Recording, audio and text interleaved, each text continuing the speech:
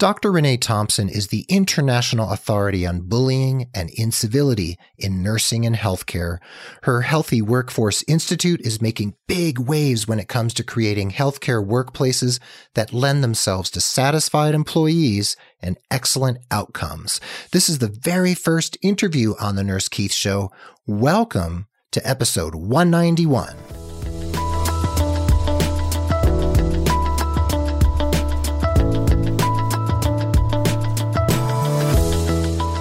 Well, hello and welcome. I am so grateful you're listening, whether it's your first time tuning in or you've been hanging out with me here for months or years. Thank you for being part of the growing Nurse Keith Nation.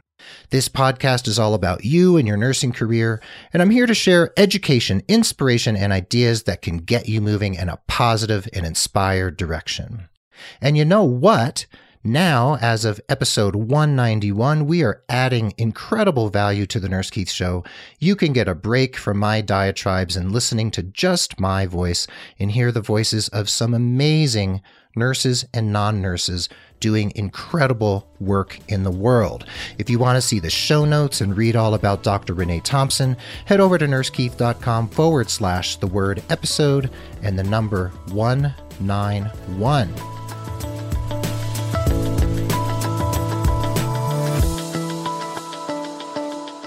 And before we dig into the meat of the episode, I just have an ask of you. Consider signing up for my newsletter at nursekeith.com, and you can get my bi-weekly message from me to you. And remember to leave a rating and review over on iTunes and Apple Podcasts because it helps other people find the show. Those are my sincere asks of you today, dear listener. So now let's dig into today's topic, which is an interview with the incredible, amazing Dr. Renee Thompson. Renee, welcome to the Nurse Keith Show. Hi, Keith. Thanks for inviting me on your amazing show. And I'm really excited to dive into this topic of disruptive behaviors with you, who not only are you my esteemed colleague, but also have become a really great friend. So thank you for inviting me, Keith. Oh, thank you, Renee. And you're amazing. You're wonderful. And I just want the listeners to know you and I met on Twitter, of all places, like in 2011 or 12. And if for people who think that social media is, what should we say, superficial, that it's superficial if you use it in a superficial way. So we connected and we've become great friends and great colleagues. We've worked together and done all sorts of fun things together, and we're good pals, and great things can come of social media depending on how you use it, right? Yeah, you're so right, Keith, because I just remember, watching you on social media and the things you were posting on Twitter really spoke to me as a professional nurse. And I think that's how it starts. You start noticing patterns of what people talk about. And if they resonate with you, then you take it a step further. And obviously you and I have done that. And that's how it happens. It happens, I think, sometimes both deliberately and organically, if you allow it. That's right. And I always tell my clients and my listeners to do some networking, like find your tribe, and you and I found each other and a lot of other people. And that's why we're here today. And, some of my listeners probably know you already from RNFM radio, or if they've run into you in other places. But can you give us like a snapshot of your nursing career and where you've been and, where you are now and what, how did you get to where you are at this moment? Sure. I'll give you the shortened version. Okay. So I've been a nurse for about 27 years, and I always say I've done everything you can do as a nurse. I mean, from bedside nursing, I worked in home care, I worked for a managed care company. Don't judge me for that. I actually learned a lot about the delivery of healthcare when I worked for a managed care organization. But I've been a nurse educator. I advanced my degrees. I became a manager in a very large hospital on a very large unit. So I've done some leadership, and then I had an executive role. And, throughout my career, two things were happening. And it's funny, when you look back, I can see how it all happened, but in the moment, I didn't recognize it. However, I found myself in front of a lot of audiences speaking. So the more I grew in my career, the more speaking opportunities I had, and I fell in love with speaking. And my audiences would always, say, "Oh my gosh, are you a professional speaker?" And I'm thinking, me? No, I'm just standing on stage having a conversation with you. But I loved it. And this topic of bullying and incivility kept rearing its ugly head. And I finally got to the point where I thought, other people are speakers. They make a living off of it. Why not me? So I took a leap of faith, quit a really great job that I love to start my own company as a speaker.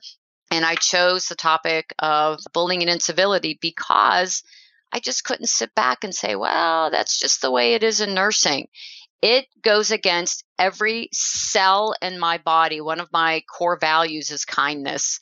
And I just thought somebody's got to do something about it. And that's what I've done. And you're the somebody, right?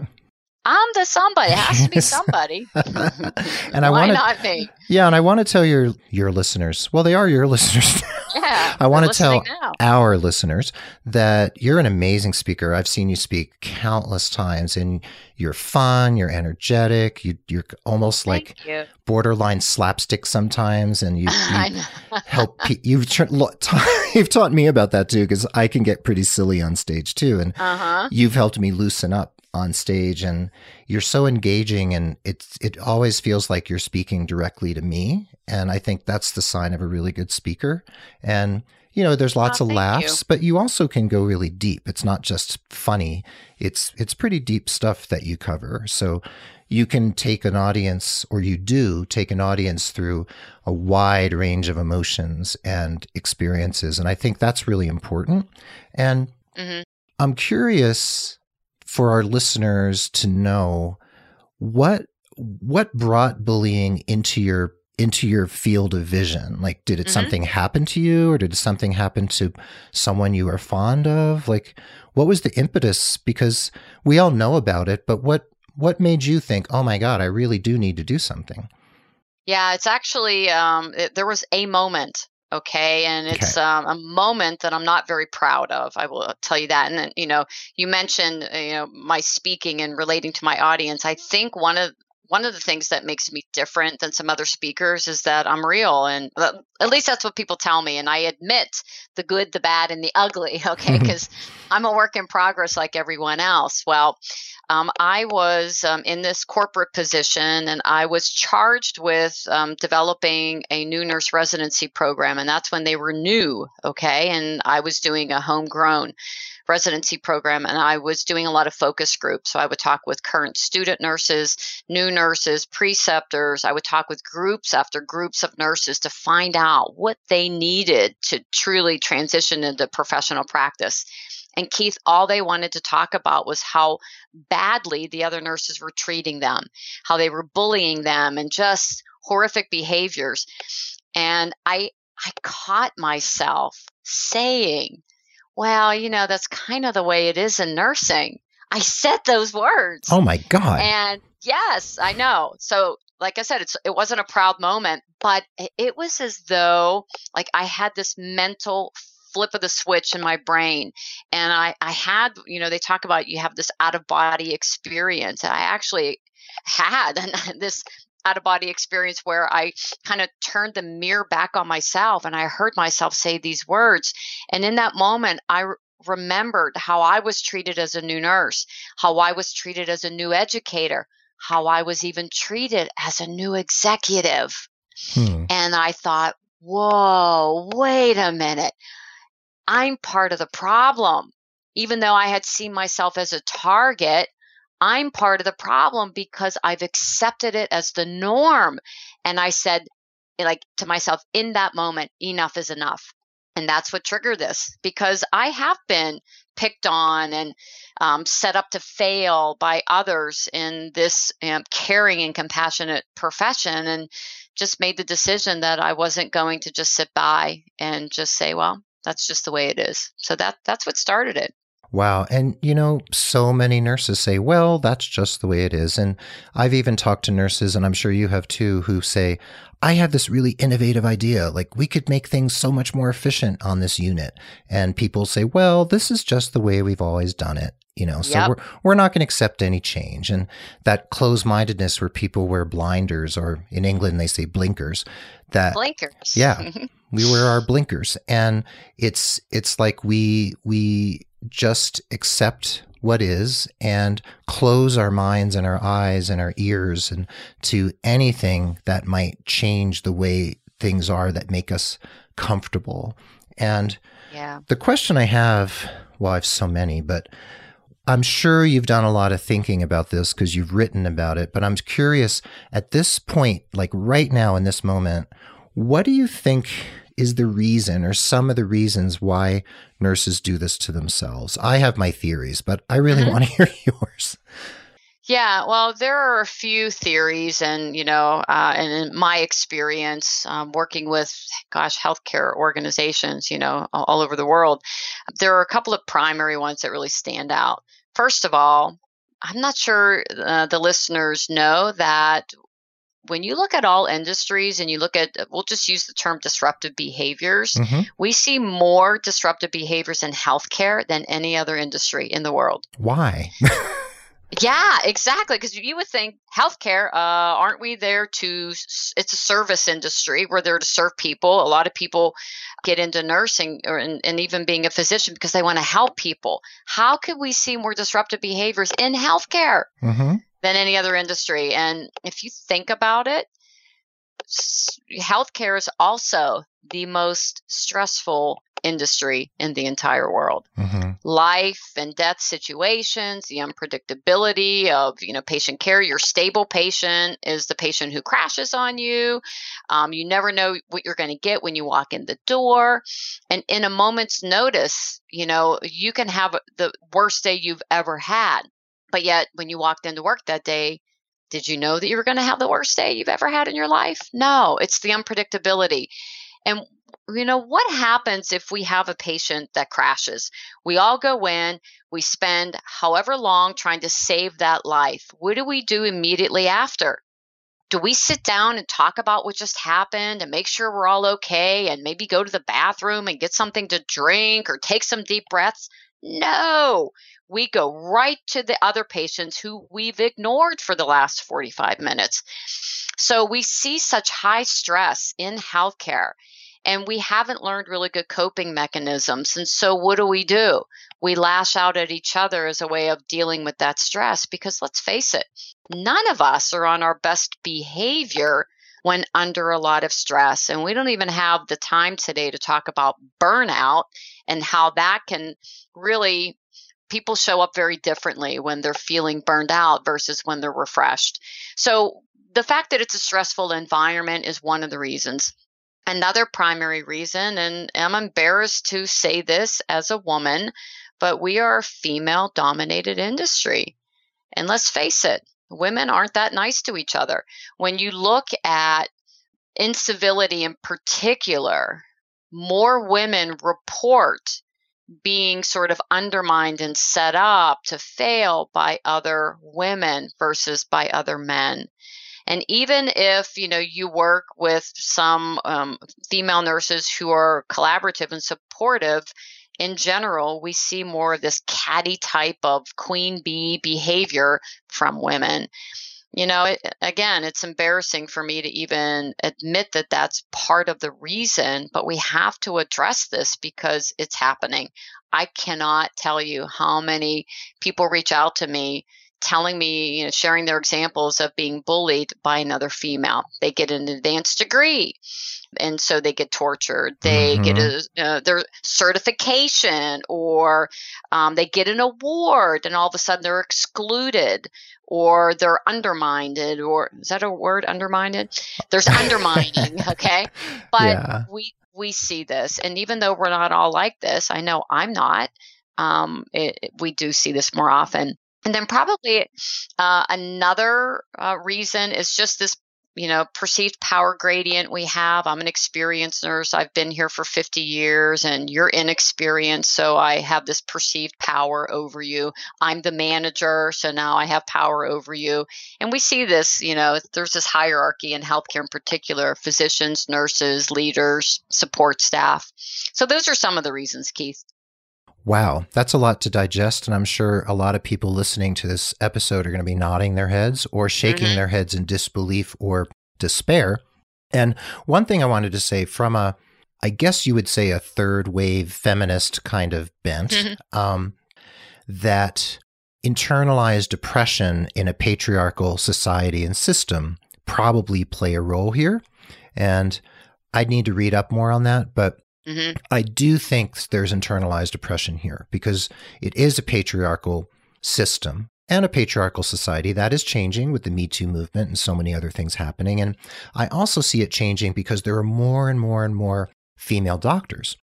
And my hope, my sincere hope, is that that power gradient will shift as there's more female doctors. But we'll have to wait and see, and my jury is out because we have to see what changes over the next few decades as the demographics shift, as healthcare becomes more diverse in terms of the workforce. And we'll have to see, if any of those dynamics play a role here. And you used a word a few minutes ago that I wanted to touch on. You used the word exclusion because exclusion isn't like you're not torturing someone, saying terrible things to them, but you're turning your back on them or not inviting them to sit with you at lunch or not going out for beer after your shift, So I've read a piece of research. I can't quote it. I can't tell you where it was, but I could probably find it if I Googled it, that when you're excluded from something that you want to be involved in or a social circle that you think you're a part of, the same part of the brain lights up when you're in physical pain. So don't quote me on that, but that is what I've read. And I'd like to actually cement that idea and find out if it's true. But I think it was done with functional MRIs.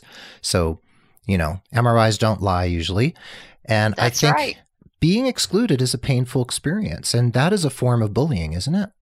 Absolutely. And it's so funny because when you mentioned that, I thought, did you get this from me? Because I say that very frequently, that when people feel socially excluded, the pain center of their brain lights up. And I actually have the reference for that, Keith, so I can share it with you. I'm stealing your thunder. I heard it in one of your speeches and I internalized it and I was like, where did that come from?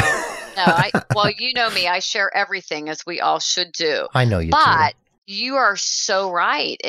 And we see this show up, and it is a form of bullying. It's a covert form of bullying where, again, somebody gets an award and all of a sudden they're left off the invite to do an after work activity, or everybody's asked what they want for lunch. They're going to order at the, Asian restaurant, and, we forgot to ask you. I forgot you were working today.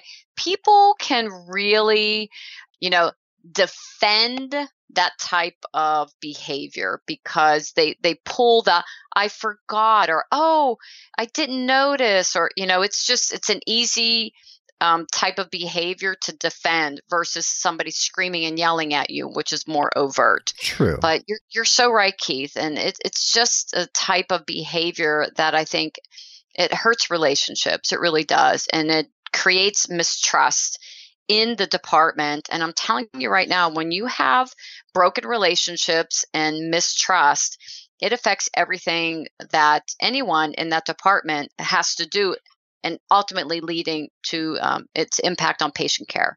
Absolutely. So, not okay. Yeah. Oh, totally not okay. And here's a question. Do doctors bully each other? Oh, yes. So there's this hazing that we see in nursing, and we see this more from the older experienced nurse being really hard on the new people as part of a rite of passage. And we see the exact same behaviors among physicians.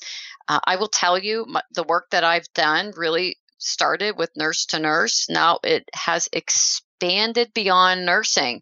And I always say, if you have a human working in your organization, you have a behavioral issue. And this year in particular, I'm doing more and more work with provider bullying. So physician to physician, nurse practitioners, yes. Physical therapists, etc. Absolutely. It is so pervasive right now that I'm getting inundated with requests for help in looking at physician bullying. Wow. And I know we've seen, or some of us have seen, like that video of the doctor who struck that nurse in the back of the head outside the OR. Yeah. I mean, some of this has been filmed. We've seen it. And we know it's there because people tell the stories. We don't need a video, but video actually corroborates it with, irrefutable evidence. So, I mean, we know that doctors bully nurses. Now we know doctors bully each other, et cetera, et cetera. Nurses bully each other. Nursing seems to be the place where you've kind of put your stake in the ground. But it sounds like with the Healthy Workforce Institute, which we're going to get to after the break, you are really reaching much deeper into the healthcare milieu. And obviously, like you just said, people are pounding on your door to get your help and the help of your team, which we will also talk about and who we want to highlight in the second half of the episode, because you are the leader in the country for helping organizations do this. You're not just speaking on stage at conferences. You're going into large organizations who shall remain nameless, of course, and you are helping them root out bullying and create positive workplace culture. So after the break, we are going to come back. We're going to talk about more about you, of course, and bullying, and also about the Healthy Workforce Institute and the incredible work you're doing out there transforming healthcare. So stay right with us, and we will be right back.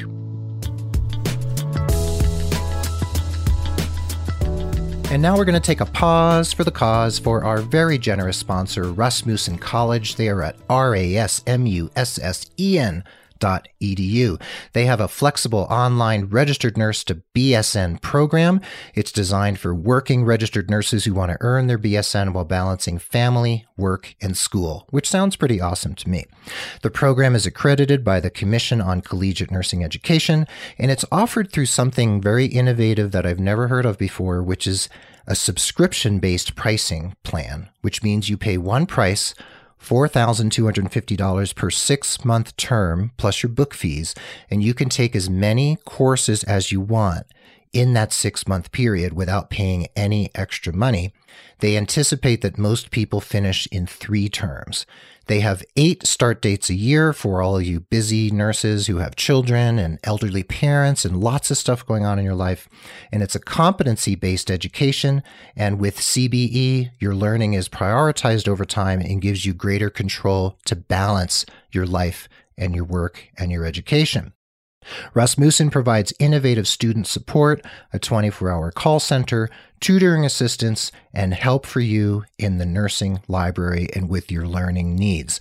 Learn more by visiting rasmussen.edu. That is rasmussen.edu. And my sincere gratitude to Rasmussen for their generous support.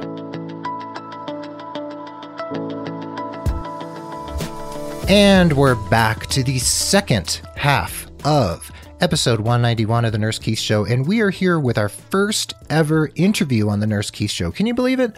You listened, some of you, to 190 episodes with just my voice, and I wanted to give you a break. So you're going to be getting some breaks several times a month, most likely, and today we are joined, of course, by the inimitable and wonderful and amazing and incredible Dr. Renee Thompson, my friend and colleague. So Renee, welcome back to the second half. Thanks, Yay. Keith. Great to be back. Yay. And there is much rejoicing and cheering in the background. You can hear them. It's like when the Pittsburgh Steelers play, right? You're in Pittsburgh.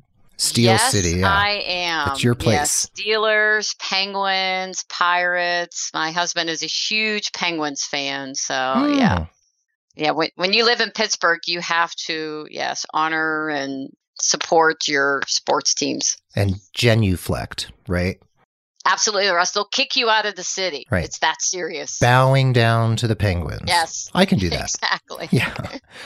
Anywho, here we are, and we mentioned the Healthy Workforce Institute, which is your relatively new organization. Very cutting edge, innovative organization, I must say. And I'm one of your biggest fans of you personally and of the Healthy Workforce Institute. So can you tell us why you formed it and what the mission is? Yes. Well, I formed this institute because I felt that I had to for a couple of reasons. First of all, at the end of 2017, I was so over capacity. I spent more nights in a hotel room than my own, bedroom. I was spending my entire life on an airplane, and I knew that it was not sustainable, that I was turning people away, and that I had a responsibility to help as many organizations as I could because my process was working. Like, we were shifting cultures. I mean, we're transforming healthcare organizations. So what do I do? So I actually worked with a business coach. And, Keith, I know you're a coach, and many nurses have benefited from your wisdom.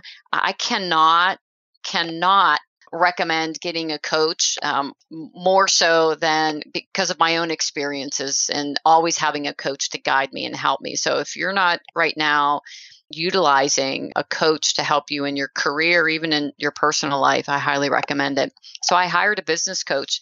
And one of the first things she said to me is, honey, you've gone beyond Renee Thompson as a personality company. You need to be an institute, because as an institute, you can serve more people. So that's what we did. We launched the Healthy Workforce Institute in January of 2018. And our mission is really to change the face of healthcare, is to eradicate bullying and incivility in healthcare organizations so that we can cultivate and sustain a professional, respectful, nurturing, and supportive workforce culture.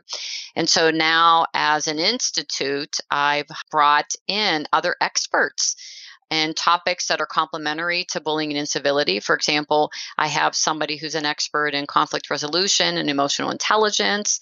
I just brought somebody on to my team who's an expert in dealing with toxic providers. So we were talking earlier before the break about physician-to-physician bullying.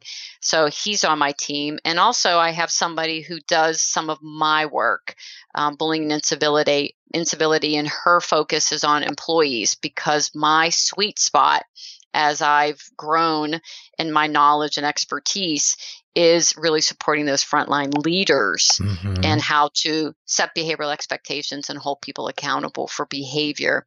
And so, yeah, we're super excited. We have a lot of different services. We have an online academy that allows a virtual learning capability. We're actually adding leadership coaching. One of my faculty is a licensed therapist, and she does leadership coaching. We'll be adding that as a service within the next couple of weeks. And you know what, Keith, I still do speaking. So and I do a lot of consulting now. Most of my work is done through consulting, but I'm still a speaker, and I still do a lot of speaking. And you do it very well. And well, I thank you. I know you've spoken in Dubai. You've spoken all over the United States. Have you been to Canada yet? Have they tapped you? I have. Yep. Yeah. Yep. I've done some work in Canada. And are you getting any interest from Australia or New Zealand? It's really interesting. I have had so many people reach out to me from those two countries saying, we have such a big problem here. I haven't done an outbound sort of campaign to say, I'm here, I can help you. I haven't yet, but it is on my sort of probably the end of 2019 list to take a look at what can I do to offer support to those two countries, because they are in serious need for help. I have been in conversation with some folks in the UK for the last, I think 6 years. And we are inching our way towards maybe even creating an international task force to take a look at bullying and incivility in healthcare. So there are some things happening internationally. I'm just not pursuing them as much right now because I've got my hands full here in the United States. Absolutely. And, you know, for the last year or so, I've been writing for an Australian nursing website called AusMed, AUSMED, and their corporate website as well, AusMed Corporate. And the need is there. Like they're new to coaching, just like in Europe. Coaching is, I'm not going to say they're behind the times, but coaching is new there. And they're just starting to catch wind of what this thing is. And I know England is probably in that same boat, but they seem to be coming along as well. And I think the audiences are there, but you can only do so much. And I think an international coalition or of some kind is probably a really good idea, because global situations, global conditions need to be tackled by global organizations, or what we could say maybe a coalition of Yeah. organizations, because you may find some partners in those countries who maybe don't do exactly what you do, because I Hmm. think what you do is pretty unique. However, I think there's a lot of room for growth here. And, who knows, maybe the WHO or someone's going to also catch wind of this and say, hey, this is almost like a public health problem within the Yeah. healthcare industry, right? I Yeah. mean, if Yeah, you you're so right. if you think about bullying and you think about all these aberrant behaviors, I mean, tell us really briefly, or you don't have to be that brief. Tell us what's the impact on patient care and outcomes, and also the financial bottom line. Well, I'm always looking at the latest research and looking at statistics, and this one that I've been using recently really spells it out. There was a study that was done, pretty large study. 71% of all physicians and nurses have linked incivility to medical error. Oh, 20% of them said it led to a patient's death. If you look at physicians, just physicians, 99% of them in this one study said that bad behavior had a negative impact on patient outcomes. And, I use this sort of hypothetical situation a lot of times, especially if I'm speaking to a group of physicians. But I'll say, if you were about to make a mistake, would you want somebody to call you on it or stay silent because they were afraid of confronting you? And what if that mistake happened to your mother or your wife or your husband? So the way we treat each other is just as important as the care that we provide. And now, we have so many studies that show this. It's actually kind of ridiculous that we have so many studies. The Joint Commission does studies, and they look at the negative impact that bullying and incivility have on patient safety and patient outcomes. We have studies happening all over the world. And, organizations like the Joint Commission are now mandating, they're making it a requirement that healthcare organizations have to do something about it. I'm sure your listeners all know what Magnet, being a Magnet designated hospital, means. mm-hmm. Magnet has now added a standard that all healthcare organizations who want to achieve Magnet, they have to meet this standard. It's EP15EO. Okay, that's the actual standard. Got it. Where they have to address workplace bullying, incivility, and violence. So we're finally starting. Bullying and incivility are finally starting to get the attention on how it is exactly what you said, patient safety, public safety concern, because we know that it impacts patients. And, that doesn't even, speak to the financial impact, as you had mentioned, Keith. Mm-hmm. We're losing, actually hemorrhaging really great nurses to this problem. And, studies show that the cost of replacing one nurse can be anywhere from about $50,000 to $88,000. You multiply that by, look at your turnover rate. It's like cha-ching, cha-ching. So, yeah, there's definitely a negative impact, especially when these behaviors go unaddressed, when we ignore them because, well, they've been here for a really long time. They're really good at what they do, or they bring the organization in a lot of money. So we do work around, or we rationalize or justify their behavior. Right. We turn a blind eye. Like, you have a physician who's abusive to the nurses and other people around him or her, and they are an income generator. They are a cost center, right? Mm-hmm. So if that's the right term. And so we can't get rid of that physician. We can't take him to task or her to task, because we're going to lose that $2 million a year that we bring in. But a nurse, even though we ignore nurse bullies and we let the queen bullies keep going and going, because they tend to be really good nurses, actually, in many cases, right? They Mm-hmm. tend to be very efficient and experienced. However, nurses don't actually create income for a health organization per se. Right. Our work is not monetized, so to speak. So that is another conundrum in there. And that's a whole nother conversation. But I just wanted to point out there's some differences between medical providers and nurses in terms of the income they generate. However, I mean, when I talk to lay people and I mention things like bullying in healthcare, or what we call lateral or horizontal violence between nurses, for instance, people cannot believe it. They said, oh, no way. Mm-hmm. Nurses are like the nicest people I've ever known. That's not possible. And if the WHO or the Magnet folks or whoever come out with a campaign and say, hey, this is a public health issue, and they can quote the statistics that you just rattled off that are frightening. Yeah. Mm-hmm. Patients could be up in arms and say, hey, wait a second. When I go to the hospital, I want to make sure that the nurses are actually being kind to each other and helpful to each other, because that's going to impact how I'm treated as a patient. Absolutely. And you're right. I think lay people are starting to discover our dirty little secret in healthcare. And it's funny, I wrote my first book on bullying and incivility back in 2012, and I hired a writing coach because I'm a good writer. I am not a great writer like you are, Keith, okay? But I'm a good writer, and I was smart. So I hired her to help me with this. And when I told her what I wanted to write this book about, she actually thought I was kidding.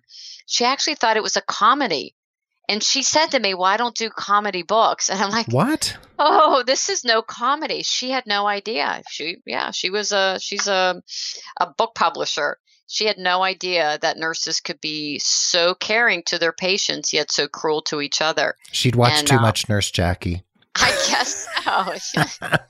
Just unbelievable, but she had no idea. Now, Renee, now she does. Pardon me, but is that book Do No Harm Applies to Nurses Too? Is that the book? Yeah, it's on my shelf right in front of me. So that was the first one. Right. I have all your books, but that one's sitting right here next to Brittany Wilson's The Nerdy Nurse's Guide to Oh my gosh. Is it the blog, the technology one? Yeah, it's the technology one. Yeah. Brittany's great. She just had a baby. Oh my God. The little girl's so cute. Oh my God. I got to get her address and send her a card. Yes, anyway. It was so cute. I'm old school. I like to send cards in the mail.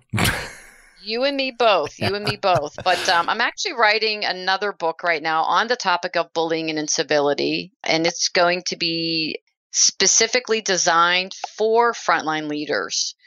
To help them address the disruptive behaviors of their employees, because a lot of the nurses who reach out to me, they all tell me the same thing. My boss isn't doing anything about this. Mm-hmm. And I'm going to tell you right now, it's because the boss doesn't know how to address it.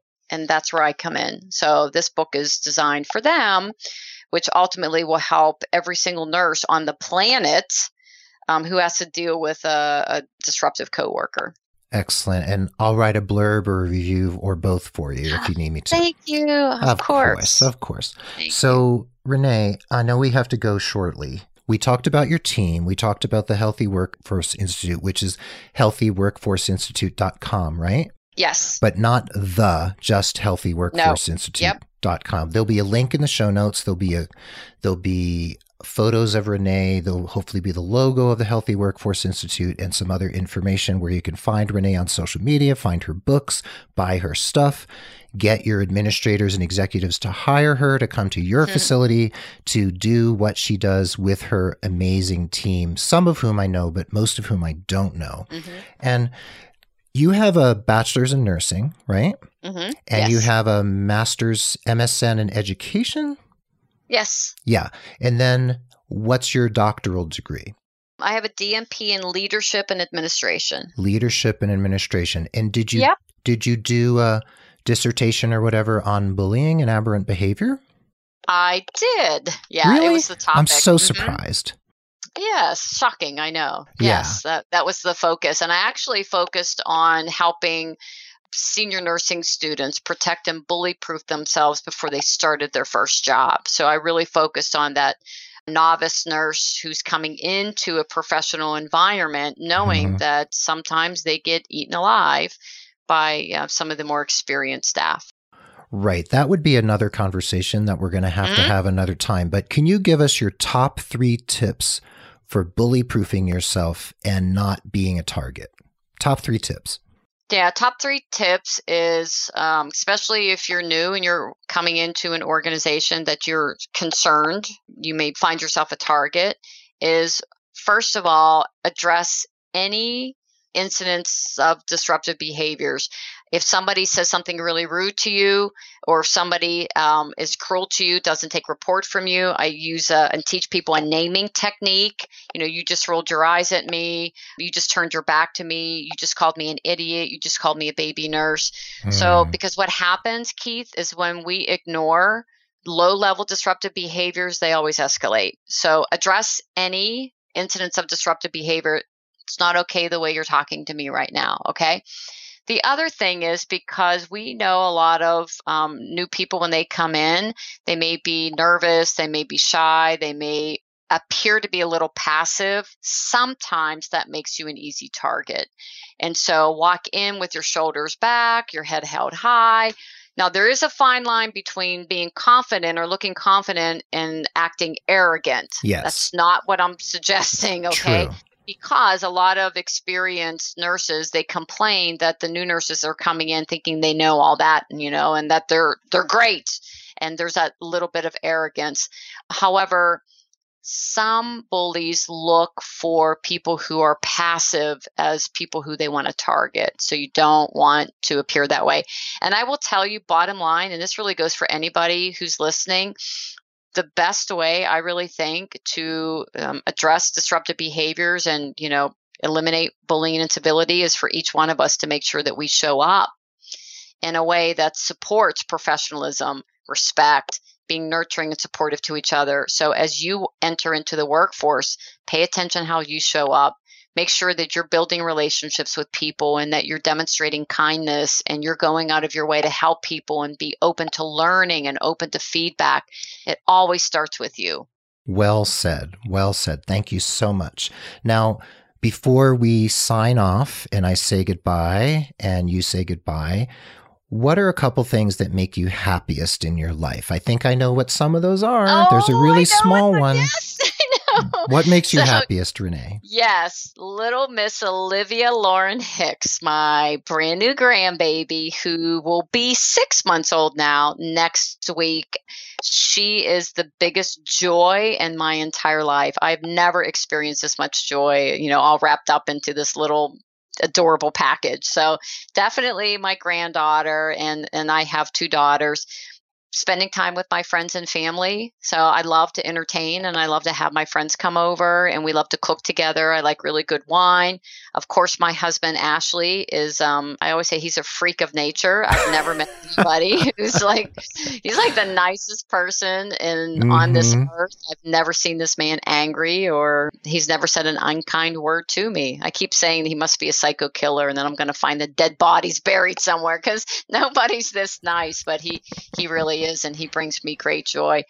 And then, I will tell you, one of my other greatest joys is knowing that I'm doing everything I can to serve others, to help other people who are struggling. When I hear back from somebody who says what they learned from me, what they heard from me, they went and took action on it, and it transformed their life.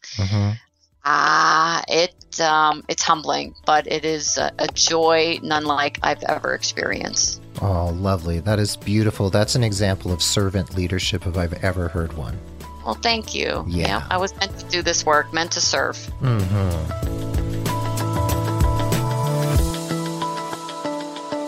Renee, you were so wonderful. I can't wait to see you again. It'll probably be at the NNBA, the National Nurses and Business Association, in September, unless we figure out how to see each other sooner. But we'll wait and see. And before you and I say goodbye to everyone listening, I just want to tell everyone out there, I hope you feel uplifted and empowered from this interview with Dr. Renee Thompson. And I want you to take inspired action every day in the interest of your professional satisfaction and development, and potentially doing the work that Renee is suggesting here and maybe bringing the Healthy Workforce Institute right to your door. The Nurse Keith Show is edited and produced by Tim Hollowell and his team at thepodcastinggroup.com. Social media and promotion are capably handled by Mark Cappy-Speason. I want you to stay positive, care for yourself and others, take inspired action every day, and tune in again as we explore how to take your life and your career to the next level. Be well, dig deep, seek joy, and keep in touch. Adios from me here in Santa Fe, and Renee, adios from you in Pittsburgh, Pennsylvania, home of the Penguins. Renee, thank you so much. I love you. Thank you, Keith. Right this back has been wonderful. So adios for now, and see you next time.